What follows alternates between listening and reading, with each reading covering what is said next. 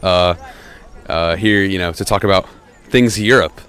Today we're talking about, the churches in Europe and how their population has decreased massively, and how now you see it's only for like the old people nowadays. So we're here in Paris, obviously.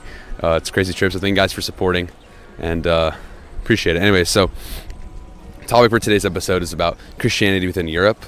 Christianity within Europe is something that has been declining for centuries. It keeps going down and down, and it started with Christianity started in Europe with St. Paul's missions to Rome, and it spread throughout the rest of Europe, all the way up through England and France and everything.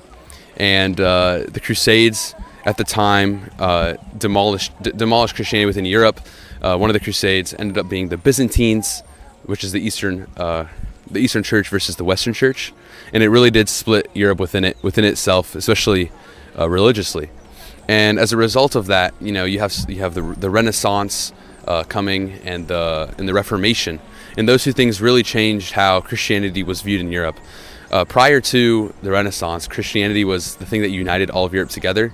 And following the Renaissance and Reformation, there was a lot less influence of religion and more of science and creativity and mathematics. And so people moved away from religious studies and kind of moved towards more of a secular sense of life, as you can see in present day Europe, Western Europe.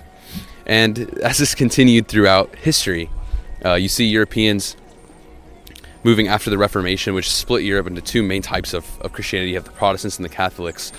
Really set a divide that would never end. And it kept, Britain was mainly Protestant, and most of the rest of Europe, outside of Germany, and the Holy Roman Empire was mainly Catholic. So it was the Holy Roman Empire in Britain that were Protestant, and the Catholic churches were mainly in France and Italy. And what happened as a result of that was many wars. It led to imperialism, and a lot of things that caused even greater divide within Europe, even though it wasn't religious and more of a political thing. But as you can see, it has effects till now, and religion is something that is very important and vital to every single person's life. Even if you say that you're not religious, that's a religion. It's the way you view the world, and so religion is vital, and it's important, and it's necessary. And a lot of people have kind of downplayed the role of religion in their lives and in society.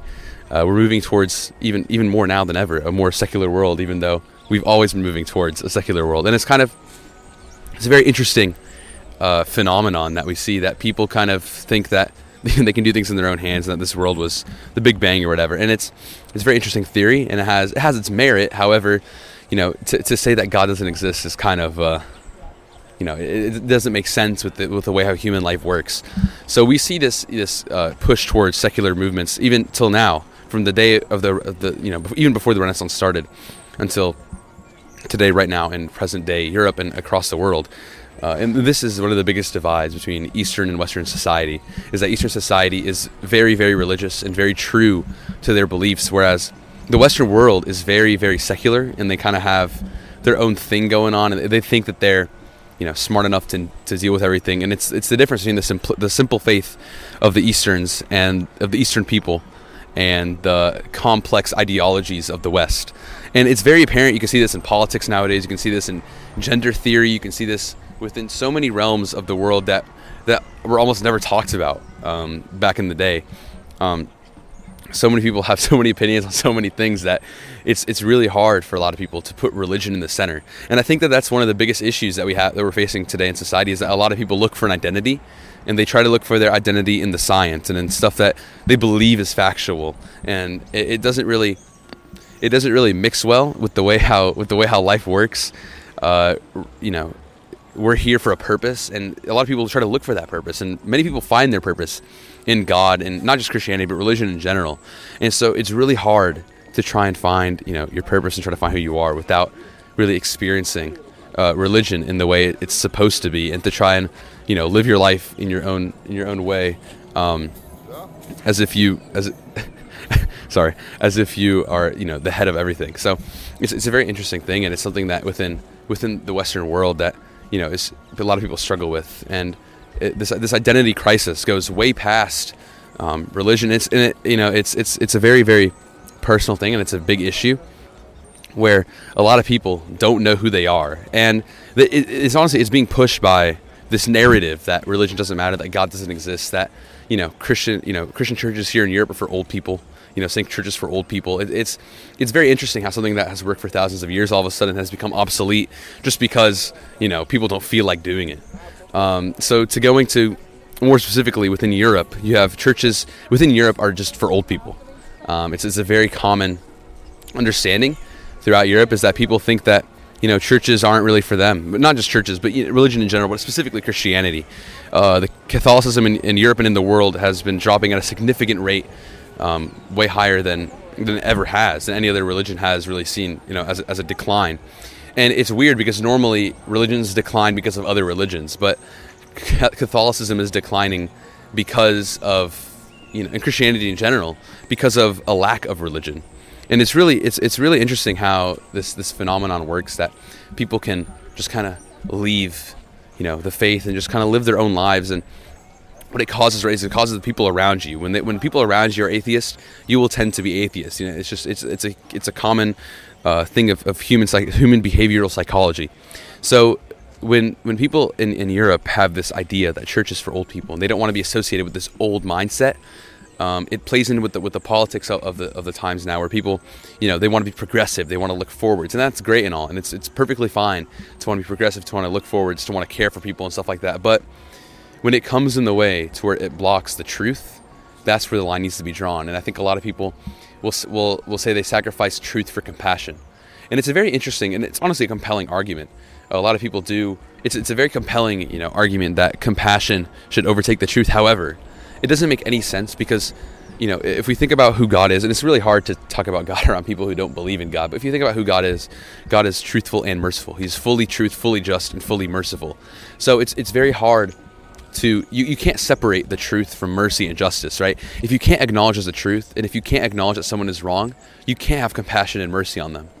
There's no way. You can't have compassion on someone who's correct. That's not, logically, there's no connection there. So I think that's where when people get, what the real definition of truth is mixed up, and they get it messed up, and they think that by denying truth, they can be compassionate towards others, or by denying what's right, they can be compassionate and they can be helpful.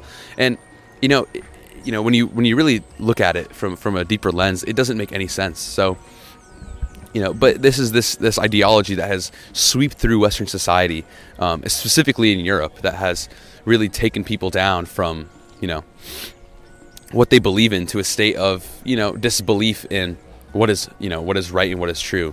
And it really speaks to the volumes of, how society works in Europe. In Europe, society is seen as a very high class, if you will. Everyone seems to be better than everyone else around them.